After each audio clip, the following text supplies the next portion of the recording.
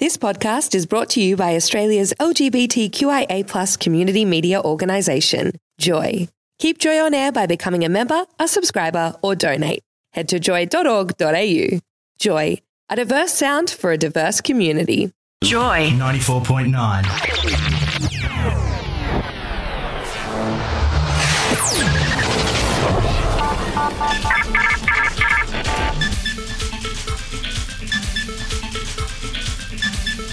Current community affairs. The news and views you need to know.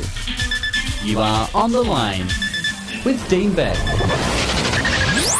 Good afternoon. It's Thursday, the 3rd of December 2015. Great to be with you this afternoon. Thanks for joining me.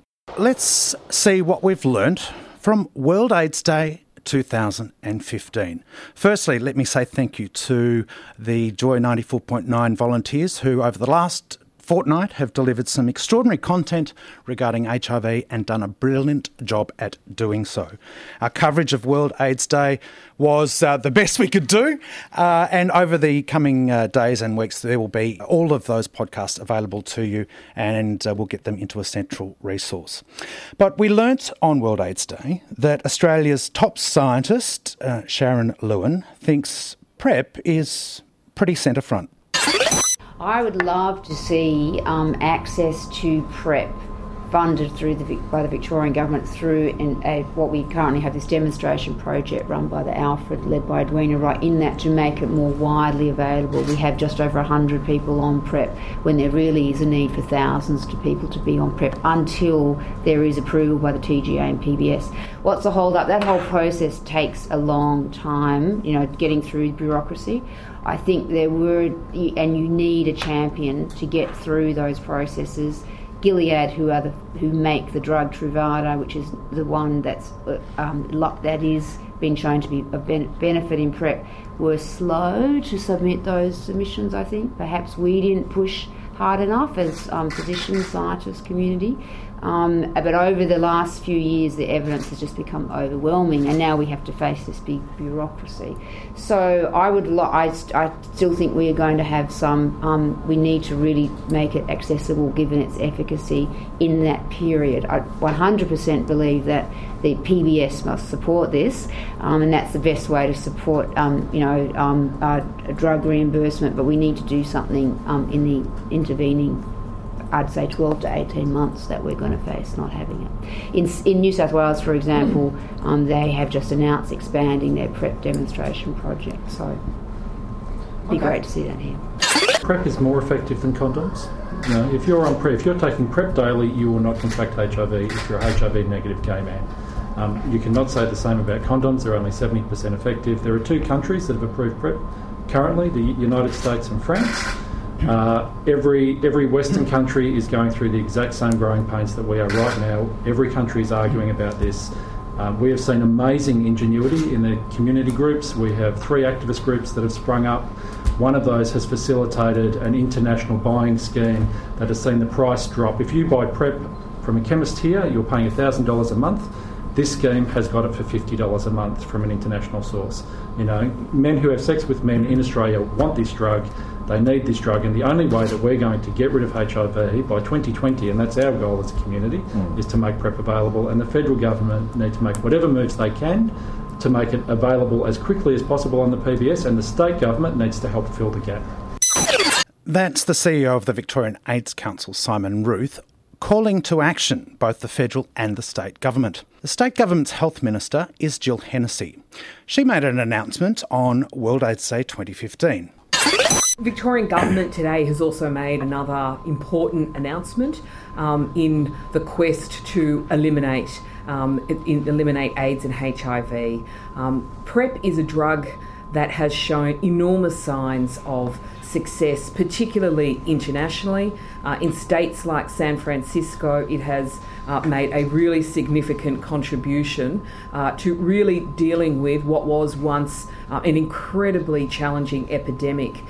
PrEP is awaiting approval from both the TGA and the PBS, and they're of course Commonwealth regulatory decisions, and they're important decisions because they impact upon the access that people get to PrEP. Today the Victorian Government has announced that we'll be issuing guidelines to what's known as Section 100 doctors to enable them to prescribe PrEP what's called offline without TGA approval, and we think this is an important interim step until we can get the very important access through the TGA and the PBS. This is a step that the Western Australian Government have also taken as well. We think these are really important steps if we are really serious about meeting the targets that we've set ourselves, and I think it will be a turning point in terms of PrEP being a critical part of our future HIV strategy. Section 100 doctors are doctors that have had specific training.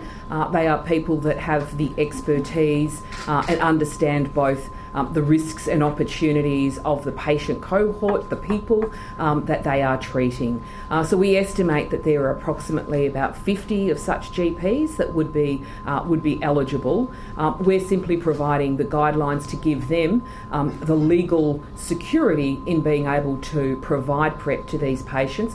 We know that many of these patients are currently accessing PrEP online. Some are making personal importation applications through the TGA. This be in no doubt that this drug is part of the future story of HIV treatment and prevention in this country. It's absolutely critical that we do all we can to support access to it until we get the TGA and PBS approvals. Minister, S100 doctors have been prescribing it for over 12 months, and what you're announcing today is actually nothing. People can't access it without a script. That's how people are getting it. So when is the Victorian Government going to start lobbying for the federal government to approve PrEP? The Victorian Government has been strongly lobbying the federal government, both the Federal Health Minister and the Treasurer, around PBS approval. We know that ultimately that will be the great circuit breaker in terms of improving access and accessibility for PrEP. That is something that the information back from the Federal Health Minister gives us some indication that possibly at some stage in 2016, but until that we want to give doctors certainty about being able to prescribe PrEP to those patients that don't have other points of access. That's 1,000 new more infections at a time when we're seeing reductions in San Francisco. The approval of PrEP being accessible via the PBS can't come soon enough for me, be in no doubt about that. These things have to be legally accessible, but they also have to be financially accessible as well. That is not a point that I would quibble with by any stretch of the imagination, and we need to continue to advocate to the federal government for those approvals. Victoria's Health Minister Jill Hennessy had months of preparation for a World AIDS Day announcement, and that's the best she could do. She made an announcement about nothing, and I called her to account on it. Despite having AIDS 2014 in this city just 12 months ago and all of the good work that came out of that, Victoria's Health Minister Jill Hennessy said this on World AIDS Day 2015. This morning we've heard two spectacular speeches from two people who are living with AIDS, and they've spoken very authentically and heartfully about their experience. Now, I can forgive the Health Minister for not having much to say on World AIDS Day, but I cannot forgive Victoria's Health Minister for getting AIDS and living with HIV mixed up. You are supposed to be at the top of your game. You are a disgrace and should resign. Now, if you want to know why, this is why Victoria's Health Minister should resign, because she is perpetuating the stigma that HIV presents. I was actually going to talk about PrEP today and how bright the future is, and the fact that all AIDS councils in Australia have this morning released a joint statement on PrEP and the need for the federal government and state governments to work on it. But this morning I was then shown a letter that one of our community members... My name's Kath Smith and I am a director of Positive Women Victoria. And she is a positive speaker and an active member of VAC and Living Positive Victoria, and she received this anonymous letter in the mail. It was addressed to my physical address, but I have a PO box, so these people know where I live in my community. It's typed and it's not signed, and it says, "We write to you as disgusted members of the community and to advise you that you have never been and are not welcome here. We feel justified in writing to you as we feel enough is enough, and we are tired of lazy leeches like you coming here and living off our hard-earned taxpayers' money. For years we have been watching you and will be contacting authorities to inform them of all the self-serving things you seem to be able to do, yet won't work. You are not disabled, you are simply fat, lazy and opportunistic. It seems you are happy to get paid for your stigma warrior pathetic speeches because it serves you, but refuse to get a real job, pay tax and contribute to society. You have angered many in this community, and we'd like to remind you that you actually chose to contract HIV. So stop feeling bloody sorry for yourself, get a job and get out of our town." So I saw that this morning and I thought the future's very bright. You know, prevention and biomedical prevention and treatment as prevention and PrEP is a very bright future for ending HIV. But if you're living with HIV, not a lot has changed in the realms of stigma. 30 years ago, people were being spat on in the street, and today one of our colleagues who lives in a rural town received this anonymous in the mail. So on this World AIDS Day, the Victorian AIDS Council often asks people living with HIV to come out and talk openly, and we think that is the way we will combat stigma. But today I'd like to thank all those people who do that for us, and this is what they risk every time they speak out publicly, and this is the backlash that they get. But we are very grateful to those people for the risks that they take and for putting themselves out there to end the stigma against people living with HIV. Stigma is the biggest barrier to us ending the HIV epidemic, and we've got targets of getting to zero new AIDS-related deaths, 0 new infections and 0 discrimination. The only way we're going to achieve that is by educating people, ignorant people like this, that there is no shame in living with HIV. Why does the stigma remain? Fear. People are afraid of what they don't know. But if they knew that the people walking next to them, sitting beside them, are possibly HIV positive, it would end. I have this theory that if everyone who is HIV positive came out simultaneously today, we could end stigma.